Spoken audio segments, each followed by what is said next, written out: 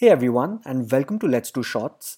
Today we'll be talking about how China fell in love with KFC, an American fast food company. Not only is KFC China's biggest restaurant chain with 5,000 plus outlets, China is also the country where KFC has most locations, ahead of USA, and about 10 times more than India. So, let's do shots.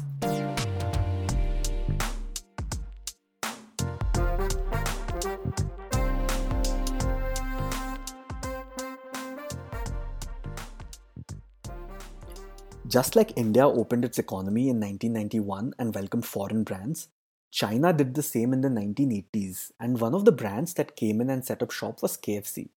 Interestingly, their first outlet was strategically placed in a tourist location in Beijing. This ensured that they got foot traffic from foreigners who were already aware of the brand. When compared to brands like McDonald's and Burger King, KFC had an intrinsic advantage in the Chinese market. The Chinese prefer chicken over other meat forms like beef. KFC is all about their chicken, whereas McDonald's and Burger King relied on their beef offerings. So when these foreign fast food brands set up shop in China, they were more attracted to the brand which was serving them a meat of their choice. Moreover, in the US, KFC's positioning is that of a fast food restaurant, a place where you can get cheap food, many times used as a quick stop for a quick meal. In China, however, KFC was an aspirational place to go to. Much like India, China has a huge concept of street food. So when a foreign brand offered their products in a sit down restaurant at pocket friendly prices, the Chinese loved the concept. This was also a time when the locals placed a high amount of trust in anything that was Western, especially at a time when counterfeit Chinese goods had already become notorious around the world. However, the biggest game changer for KFC was their readiness to modify their menu to adjust to the Chinese tastes and preferences. At the time, the whole concept of American fast food restaurants was that they wanted to expand with a limited menu and a standardized recipe. The idea was that you would get the same burger whether you were eating it in Manhattan or Mumbai. But when KFC entered China, they realized that they could not continue to do that there. So they adjusted their menu to add Chinese flavors.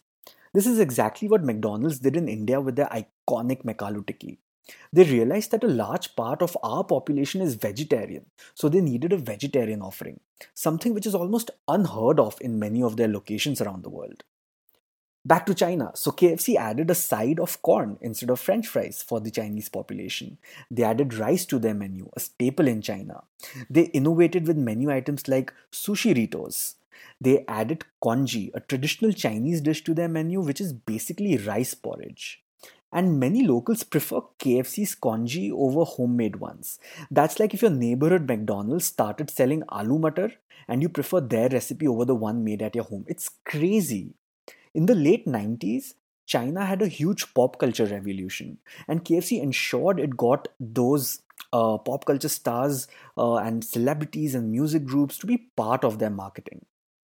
Eventually, when KFC saw that Chinese preferences are moving towards more healthy choices, they launched K Pro, a luxurious healthy version of KFC. People go and eat salads there, and they drink juice at KFC. It's insane. Now, moving on to McDonald's. McDonald's too adjusted their menu and food products for the Chinese markets. But they're still playing catch up to KFC. There are two reasons for that. When McDonald's entered China, they focused only on four or five biggest cities and set up shop there because people in those big cities would have more spending power. KFC, however, had a long term plan and they decided to expand rapidly in smaller towns and cities instead. Through this rapid expansion, they were able to create scale and in turn, they were able to reduce cost. This cost reduction allowed them to spend more on advertising and marketing. By being the first ones to expand to these smaller towns, KFC also got the most prime locations, which is a big deal because unlike big cities, there are only two or three prime locations in a smaller town, and that too back in the 90s. KFC was also able to ride on the wave of excitement that each town had every time they opened a new outlet because KFC was going to be the first experience of dining in a Western fast food joint for them. Further, China's one child policy was also a deterrent to McDonald's because with their Happy Meals and Happy Toys, they positioned themselves as a restaurant for children. KFC's love story with China is surely unique, but it is nothing compared to what they did in Japan. KFC figured out a way to make themselves a Christmas tradition in Japan. Yes, Christmas. No Christmas is complete in Japan without a bowl of KFC chicken. This story is an episode in itself, and I'll be talking about it in the next short we do together. So make sure you tune in. Until then, let's do shots.